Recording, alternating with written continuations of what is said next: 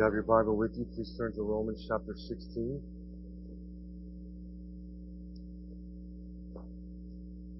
Romans chapter 16. It's probably, I guess, and with good reason, our tendency or temptation to, or largely due to the way that Paul usually closes his letters, that when we start seeing names and things like that, we kind of run over it dismissively, right? It's just names and goodbyes, but this time, these are still within the body of the letter. The actual closing, the proper closing, is what we'll focus on next week in verses 25 to 27, and that will bring our series through Romans to a close. Paul is still describing what for him, as he's writing here, as he opens 16, are the desirable outcomes of the power of the gospel at work in the lives of the Roman Christians to create this new life of worship and the transformation of Christians by the renewal of their minds. In Romans 12, 1 through 2, it's doctrine that renews the mind, the truth of Jesus and the gospel. This encouragement still has as its goal, of course, that they would glorify God with one heart and one voice in chapter 15, verse 7, and also would be willing to support Paul in his missionary work in 15, 22 to 32. For this, Paul wants them to circulate greetings and express their oneness. He's letting them know that he's aware of who they are in this fellowship by way of the custom of the Holy Kiss, which we don't do so much anymore, and the celebration of the Lord's Supper. He's still trying to accomplish his purpose in writing as the apostle to the Gentiles. That's still how he's speaking here. He prays like our Lord Jesus did in John 17, 22 to 23. The glory that you have given me, I have given to them, that they may be one even as we are one. I in them and you in me, that they may become perfectly one, so that the world may know that you sent me and loved them even as you loved me. So there is, we hear it from Jesus, it's being reiterated by Paul, an inseparable link between our oneness as Christians and the mission to which we've been called, to proclaim the gospel. This is why, if the mission is weak in a church, if the impulse for mission is weak to proclaim the gospel, the issue is probably not in the doctrine, it could be, but in the lack of fellowship and oneness among the people, which is why Paul is writing and why it must be fought for to keep that oneness at all costs. So a church's identity can't be found in each other. It has to be found in Christ, because we'll put the gospel, we'll make it secondary if the goal is each other. The gospel has to be primary, or a church won't be on mission. So this is where this text has urgency for us in particular this morning, for the church as we know it in America this morning, in our day and age, as we've been called for the same reasons to the same purpose, with the same truth and the same gospel. When Paul talks about oneness, he doesn't mean, of course, compromise. You be one at any cost. Absolutely not. That much should be clear, but it usually isn't. We aren't talking about putting every difference aside, no matter what it is. Some differences are God's design. Some differences are because God is the only one actually telling the truth, based on His truth and His word in creation. But differences among us that go further or are outside of the truth once for all delivered to the saints cannot be allowed to divide us.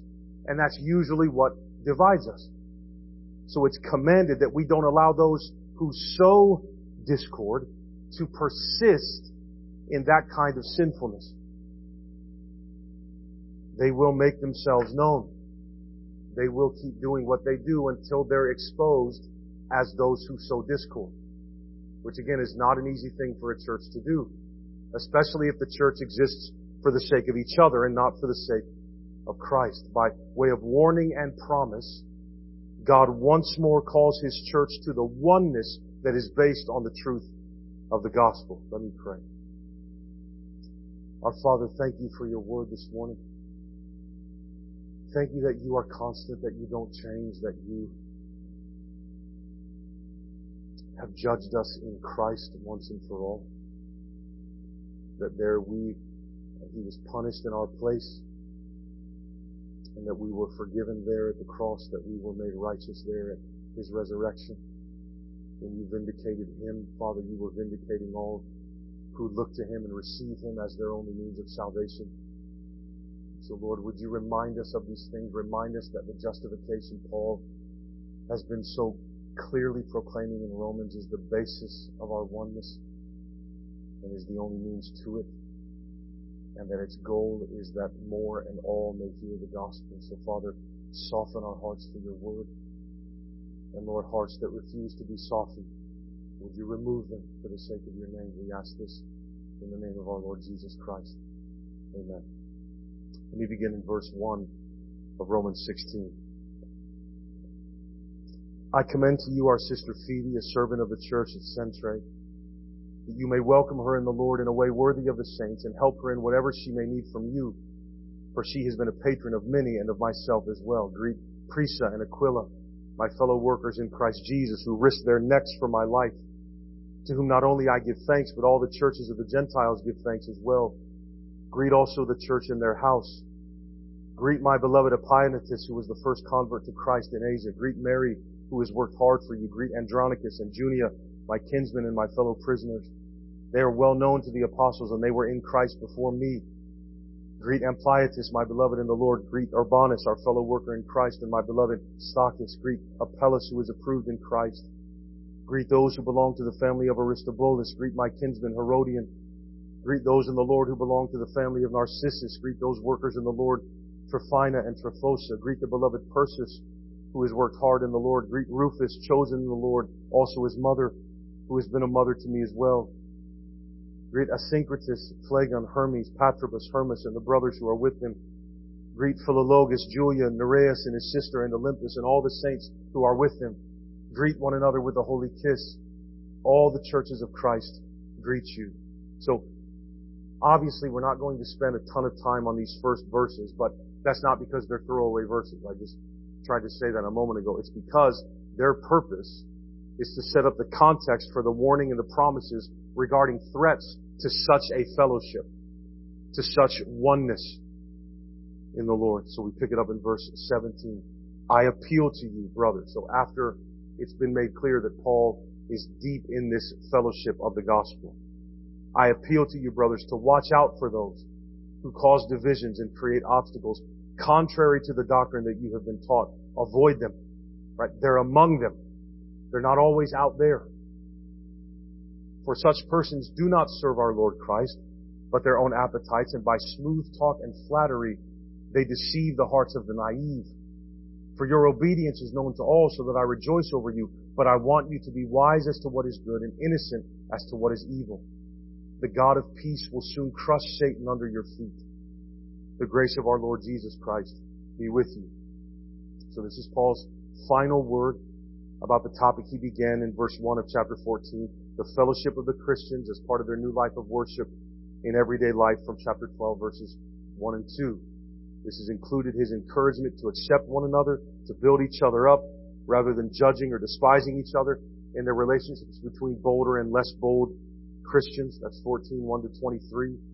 It's also included this last section here, the encouragement to all of them to join in fellowship to praise God together with one heart and one voice in 15, 1 through 13, that they all may see the implications of this in terms of their relationship to Him as an apostle, called to evangelize in new places as a pioneer to Gentile nations in 15, verses 14 to 33. Now he asks them to receive Phoebe, to circulate greetings to all of these, to express their fellowship with a holy kiss, receive the Christian greeting of all the churches. So the final word on this topic now, it accomplishes three things here in verses 17 to 20. First, it gives advice about those who threaten their fellowship.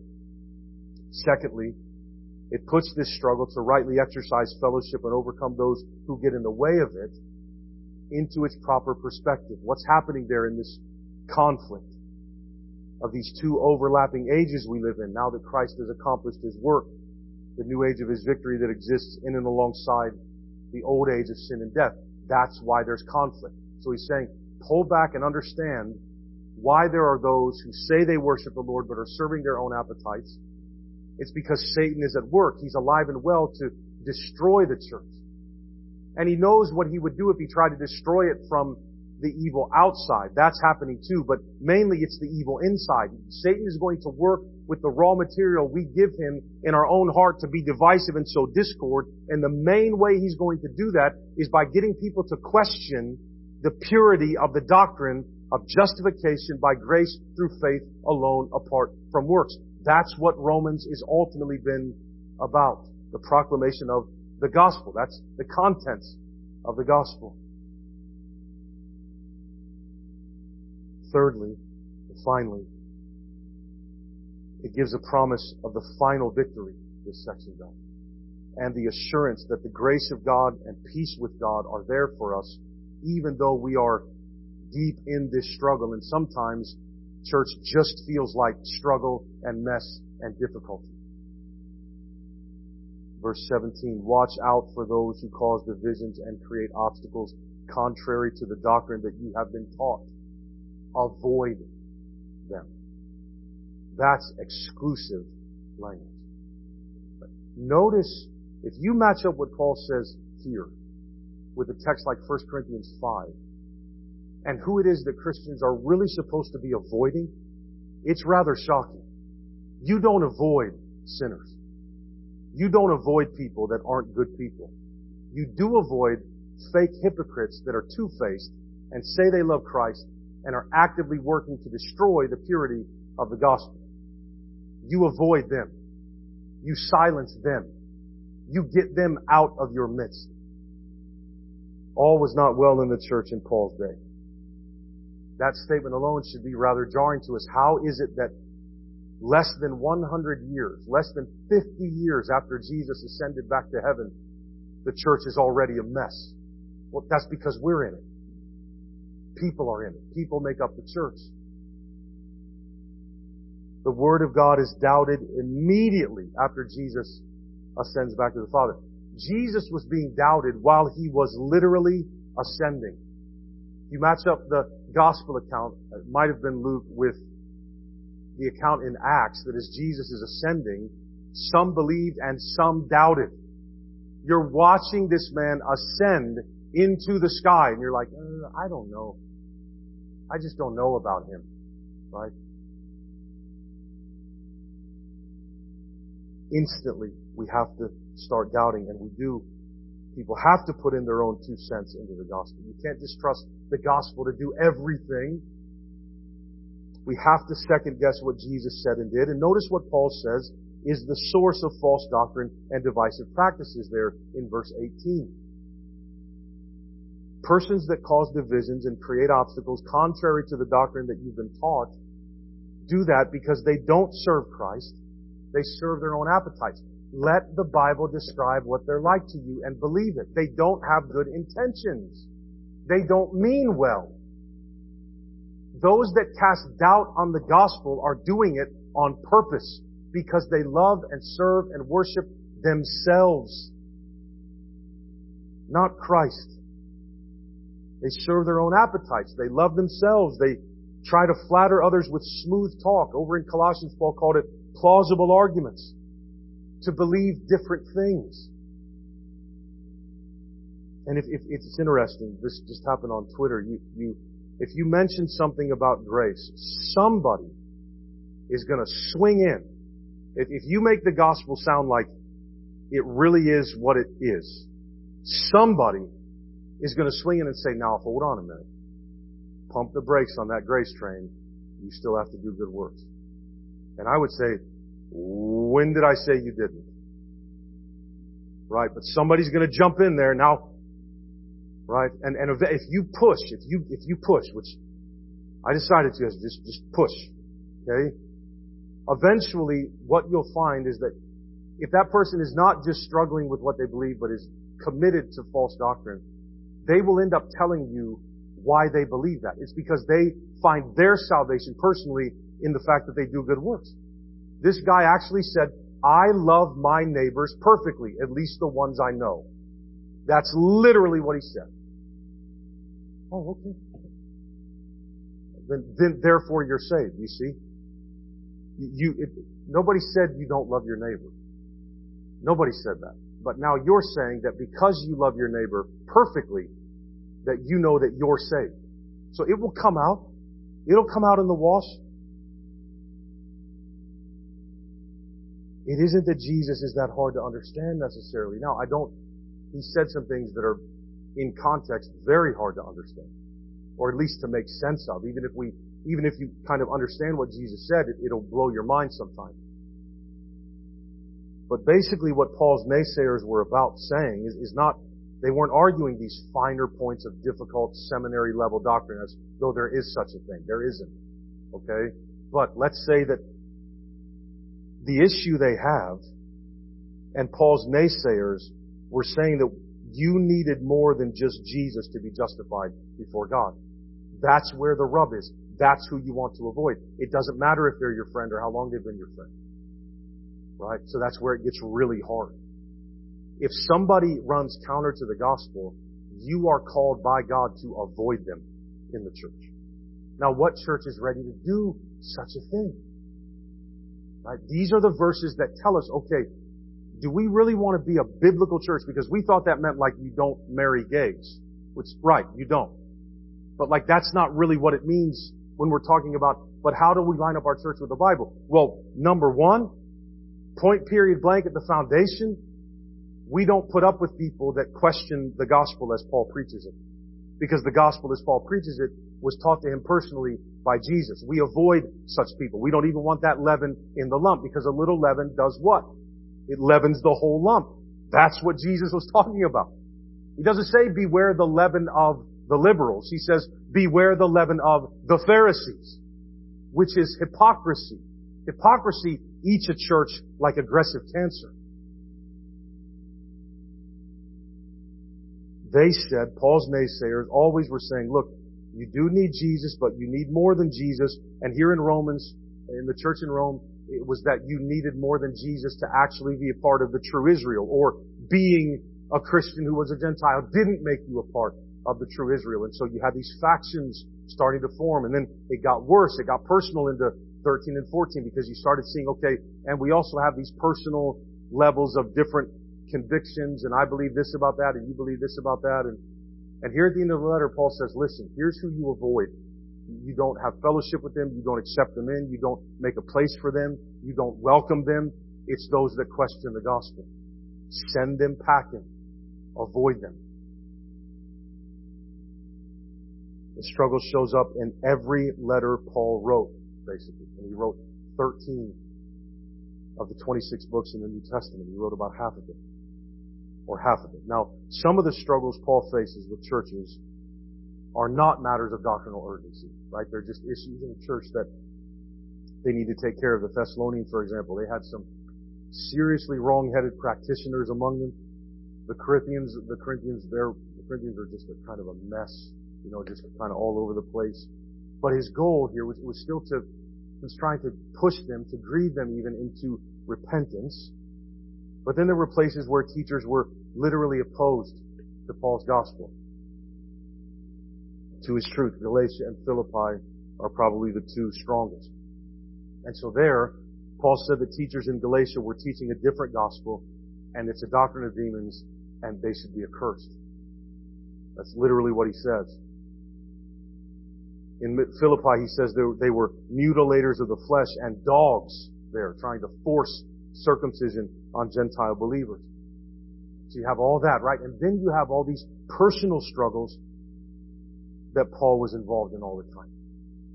Between himself and Barnabas and Mark in Acts 15. Between himself and Peter and Barnabas in Galatians 2.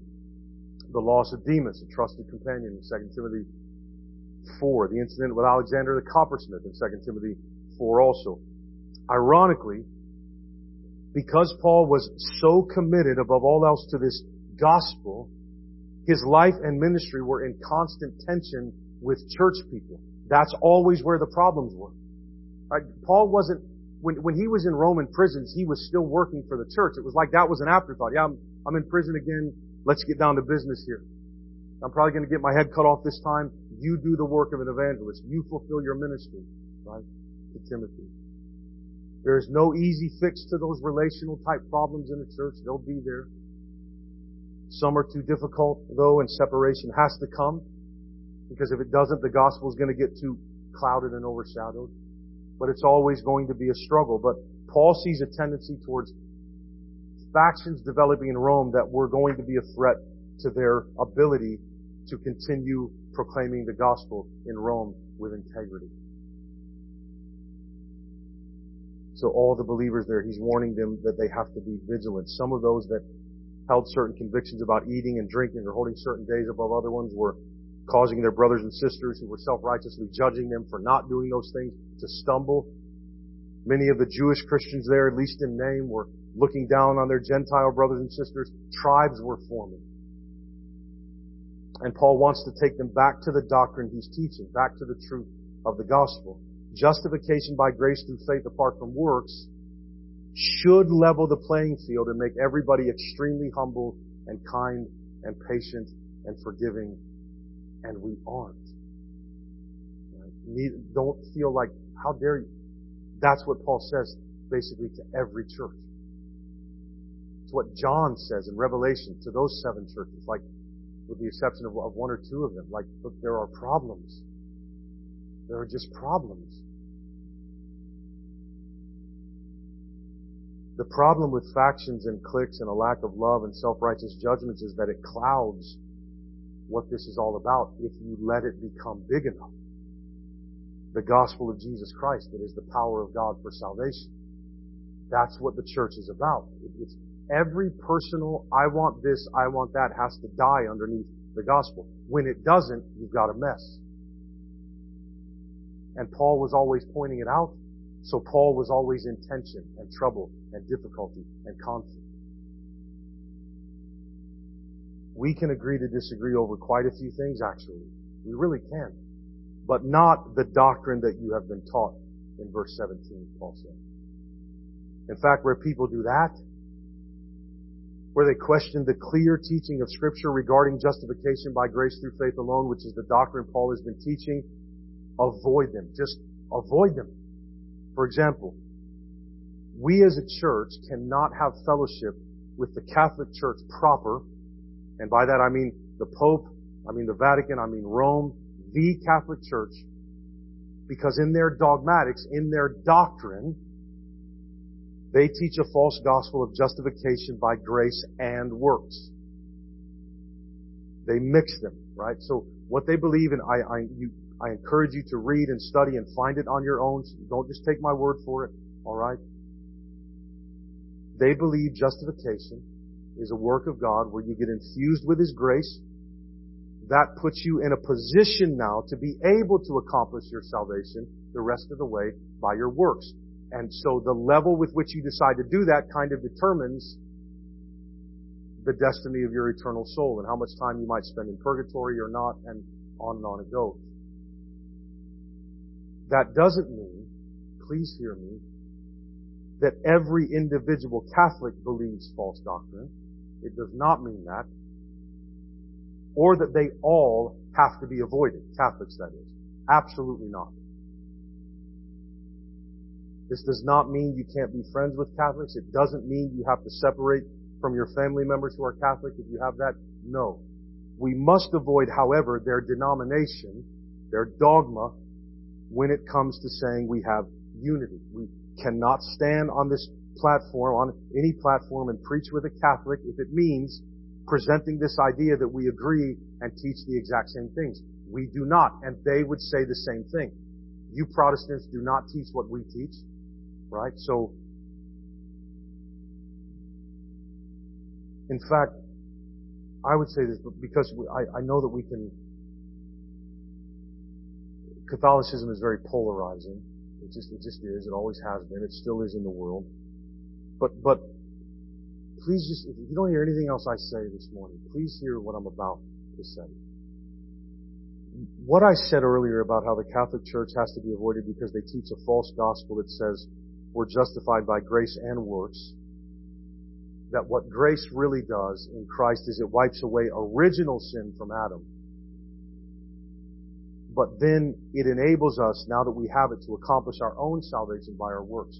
Listen, most Protestants functionally believe that. So let's be careful. Most of us in our heart of hearts believe that we're saved by God's grace, but there's also something we have to do. And now that we have Jesus, we can do it. And look, beloved, you are commanded and called, just like me, to do good works, a whole lot of them. So do them. What are we talking about here? Aren't you supposed to do good works? Yeah. What are you doing complaining to me about mine? You do yours. Go save yourself. Go get your assurance.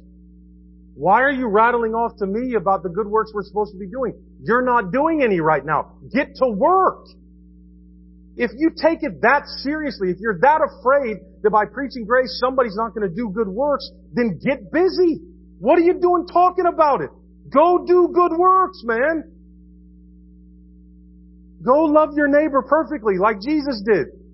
Go love God with all your heart, soul, and mind. Go do it. Go forgive as Christ has forgiven you. What are you standing around having a conversation for? You're losing time.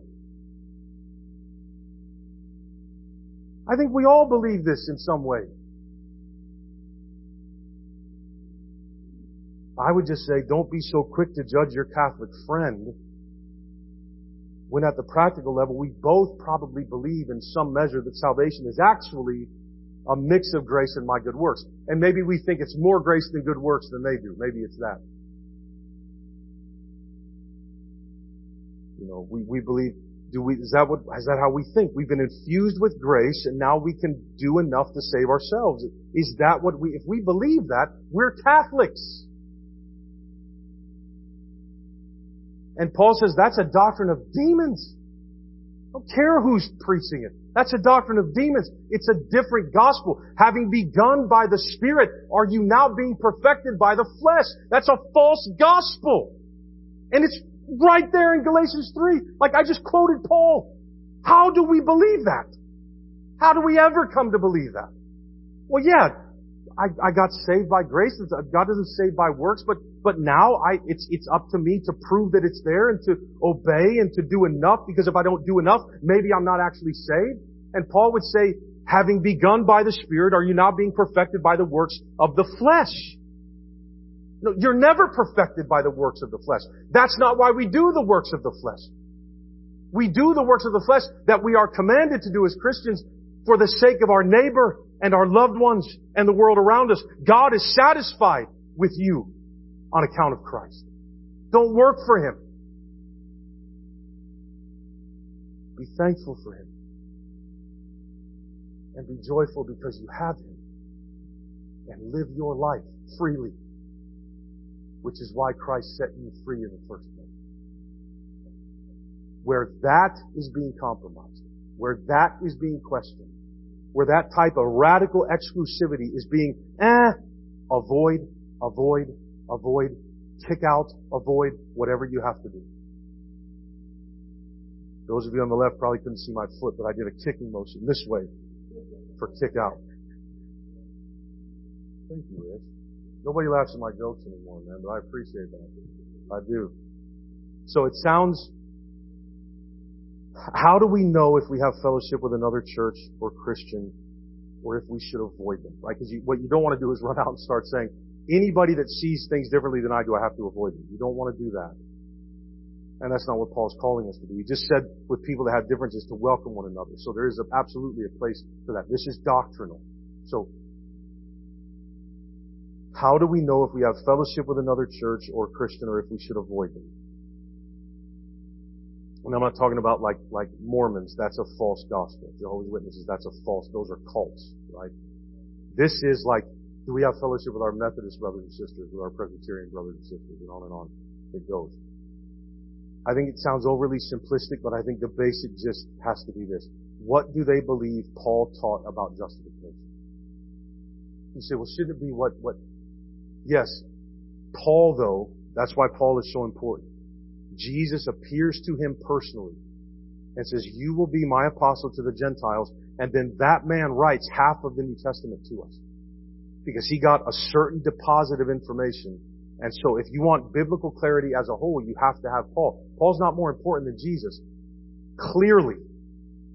The issue is that Jesus decided in His sovereign authority to give the instructions to Paul specifically for the church for all time, even to more of a degree than the rest of the apostles, although they're not less than Paul or under Paul, or we don't have to listen to them. They don't contradict each other. But you have to have Paul or everything won't make sense. Jesus personally commissioned Paul to say to the church in his day and by the Spirit to the church for all time. When he says this, don't depart, don't get contrary to the doctrine you've been taught. By whom? By me. Right? In this letter. So if we're looking for the easiest bare bones way to say it, we have fellowship with any church or Christian that teaches we are made right with God by grace alone, through faith alone, in Christ alone, on the Word alone. We do not have fellowship with any church or Christian that tweets that in the slightest. Not on a Christian level. They should be avoided. They should not be welcomed. They should not be co-opted. It's very good that we have an impulse to be one with as many Christians and as many churches as we can. That's a biblical impulse. But when the gospel is what creates that fellowship, what creates that oneness. So when it's the gospel that's being questioned or doubted or added to or taken away from, which is two wings of the same horrible bird, adding to the gospel, taking away from the gospel, that's when you say, okay, you have to be avoided. You can't be allowed to mix with that and let that wreak havoc on the people in your church, right? It's a soul killer. There are Christians that, and I mean, it's very hard sometimes to discern. There are Christians that say, I preach a false gospel because I preach grace too much. So you could very easily accuse me of smooth talk and flattery, because I try to release you from the bondage to man-made traditions or convictions. Right? There's been people that have left our church because they don't like the way I emphasize grace. These are the things I've been told by those persons. Or because I don't agree with patriotism in the church. We've had people leave over that, at least one that I know of. Or because I have no conviction against drinking. Right? People get very upset about these things. And they become gospel things, and so you think, I can't have fellowship with that person if they don't agree with this thing. And so, I mean, I'm sure I've been called some real nice names and chewed up and spit out behind my back because I'm not a premillennial dispensationalist, maybe. Right? I mean, that happens. And I was doing a study on Revelation, a whole different study on Revelation popped up outside to question what I was teaching. So this happens a lot. And I think what will happen is all of us can fall victim to this is we're actually disobeying verse 19 here. And what Paul's like, I know that you're in Christ. You have the obedience of faith in Christ, but I want you to know something, right? I want you to be very wise when it comes to what is good and very innocent when it comes to what is evil. And evil here would be doctrinal, not moral, right, in context. Anything that adds to the gospel. And we all need to be discerning, absolutely. But don't get discerning in things that don't matter. Don't hang your hat on things we can agree to disagree on. You don't part over those things. You don't. That's how you know there's an idol. If I'm willing to part with you over something, it's what I worship. And that can either be Christ or it can be something else. And if it's not Christ, it's evil. It's something else. Right? Have you ever thought about that? Right? Why do you call me good, Jesus says? Who is good but God alone? If it's not Him, it's not good. Right? When it comes, we can agree to disagree when it comes to difficult texts or difficult issues where there's no true consensus, things the church has been trying to figure out since the church started. We shouldn't think that our generation is going to finally figure all that out and therefore we can get very dogmatic about it. You don't want to go there, right? What we can be dogmatic about is what the Bible says we can be dogmatic about, and the gospel is one of the only things. When it comes to what Paul taught about how a person is made right with God, you can't give an inch. You can't give an inch. A little leaven leavens the whole lump. So learn to pull back at the first but that you hear. Pull back. Just You're going to need to do some discerning there. There's a big difference between a believer or a new believer trying to figure things out, but that's different. You don't avoid that. When you have a teacher of the Word clearly questioning the sufficiency of Christ in the gospel, you need to avoid that. It doesn't matter anything else good they might have to say. Right? That's the stuff that'll kill you. Yes, we're saved by grace, but when I hear that, I'm out. I'm out. For what it's worth. I'm not giving anything else that comes out of that teacher's mouth an ounce of credibility. Personally. Because you can't improve on Jesus. You can't improve on Paul. You don't need to clean up what they said so that it sounds... Do you realize how crazy you have to be to say, now what Paul meant to say was, what Jesus should have said was, really? And very rarely will you hear those sentences. But when you're just all out changing what a verse says because you don't want it to mean what it says, you at least have to say, okay, why would I do that? Right? Why would we do that? If somebody adds a but where Paul or Jesus have stopped talking, they're not worth listening to. Avoid them. But not just because they're wrong. And God's children need to accurately know the truth. Also, and mainly in this text, the reason to avoid them would be because being wrong on doctrine can negatively affect the congregation, and that will hurt the mission. Remember what Jesus prayed for. That they may be one, Father, the church, even as you and I are one, that the world may know that you sent me. The dividing of the church over what is not the pure truth of doctrine is killing the mission to proclaim the gospel. And we're so embedded in it. It's such a part of our culture to be divided that we don't realize this. We don't normally realize how our own personal things that keep a church at odds with each other, or this brother at odds with that brother, it's not just about you because you aren't your own anymore. You're bought with a price. You're a living sacrifice. You're affecting everything. We're affecting everything. We belong to each other. We're one. It's like in a marriage, you're one flesh. If I blow it, it looks bad on my wife. It looks bad on my kids. We have to keep making the connection between our oneness and the mission to proclaim the gospel to all the nations. Paul knows in verse 19 that, again, these are believers. That's the obedience he's talking about there, the obedience of Romans 1, of faith. But he wants them to be wise as to what is good and innocent to what is evil. Right? You don't need to chase every single thing and every single teaching and let's look at this new book. Look at what do they believe about justification is the first question you always want to ask. Always. Always. Because how a person believes a person is made right with God will affect their counseling. It will affect their good works. It will affect their sanctification views. It will affect everything. Everything. And there's a tendency that we have, and part of it is because we have access to so much information that we feel like that because there are all these outlets to get doctrine, we are somehow obligated to go after all of them because it's good to know and to study, right? It's good to be wise with what is good. It's not just good to be wise in general. That doesn't save. You want to be wise to what is good, innocent to what is evil. And again, here we're talking about things that are taught. And doctrine that is taught that deviates from justification by grace through faith alone, that's evil. Avoid that at all costs. We have the internet, we have social media, we have books, we have TV preachers. By the way, I just remembered something. There was also, when I was doing Revelation, I think there was a women's Bible study in our church where they were looking at it. I'm not talking about that study. Please, ladies, if you were in that, don't think, oh my gosh, no, I'm not talking about you.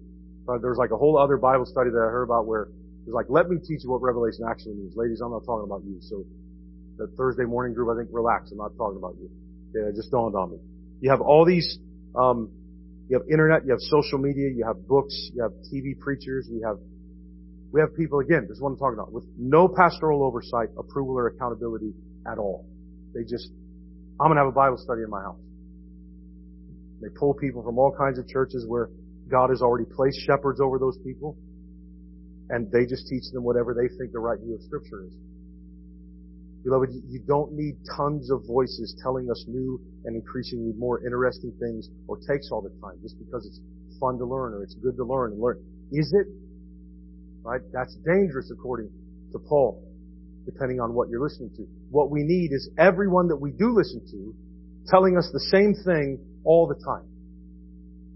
It would be better if we were completely unaware of false doctrine, but were absolute beasts when it came to the truth of Scripture. It would be good if we were a little more stupid on every single thing under the sun. Christians comment on everything. The world doesn't need that from us. There's a guy this week got himself into hot water. We preachers do that because we talk a lot. But there's this big dust up nowadays with authority in the home and the role of the male and the role of the female. And so, the text in Ephesians that wives should submit to their husbands as to the Lord, that's misogynistic and patriarchal. And so, it's that sarcasm. It's very, dangerous and all that. And so the pushback against that, or pushback against the biblical teaching on authority in the home, the pushback against it is to say, that's what am I trying to say here? Let me get my thoughts together. When the biblical teaching on submission, for example, or authority in the home is rebelled against, the pushback against that rebellion, okay, normally becomes misogynistic and chauvinistic. And so you had this guy, because that's the only answer to, we have to doubt what Paul said in Ephesians. Well, that's what Paul said in Ephesians is hard to understand. We're equals. I'm not more important or superior to my wife.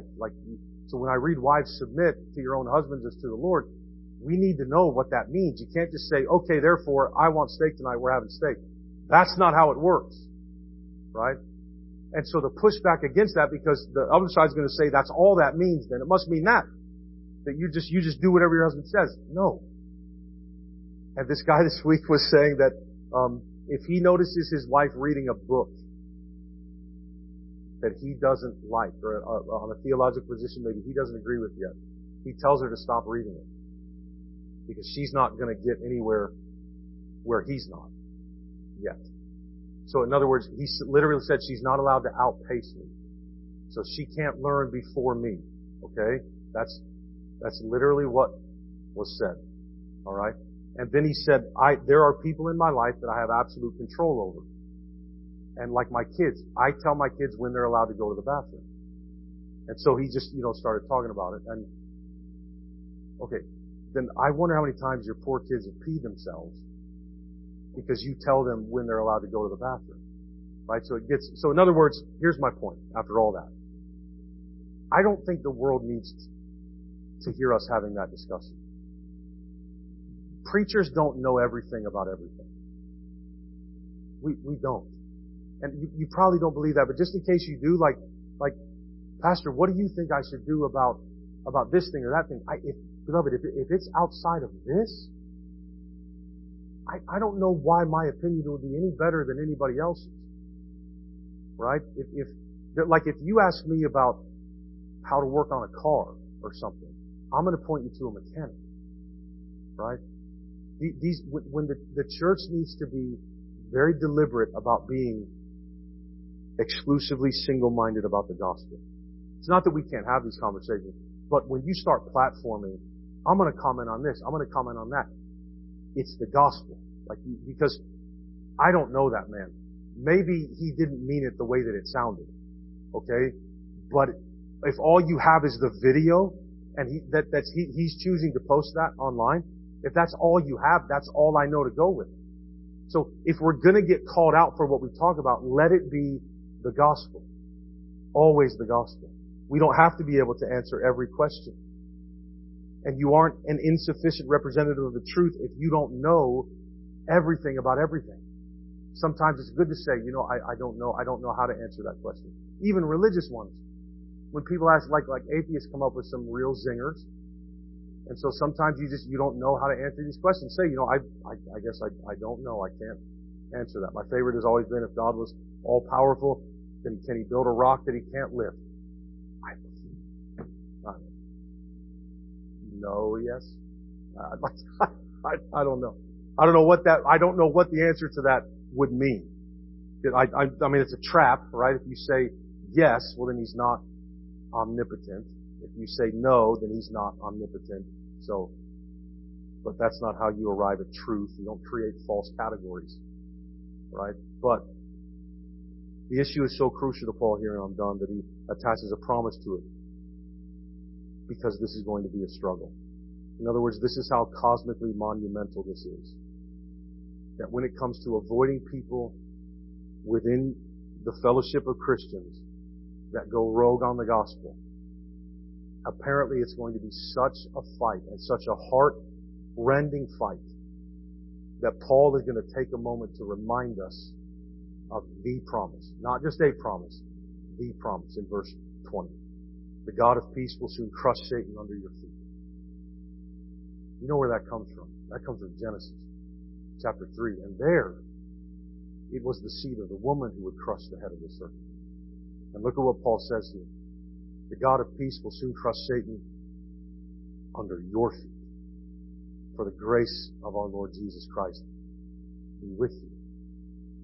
So, our vulnerability, until Christ returns, you and I are going to be subject to the schemes and the wiles of Satan, even in the church sometimes. But our vulnerability will very soon come to an end. That's the encouragement. We are more than conquerors through Him who loved us. Remember Romans 8.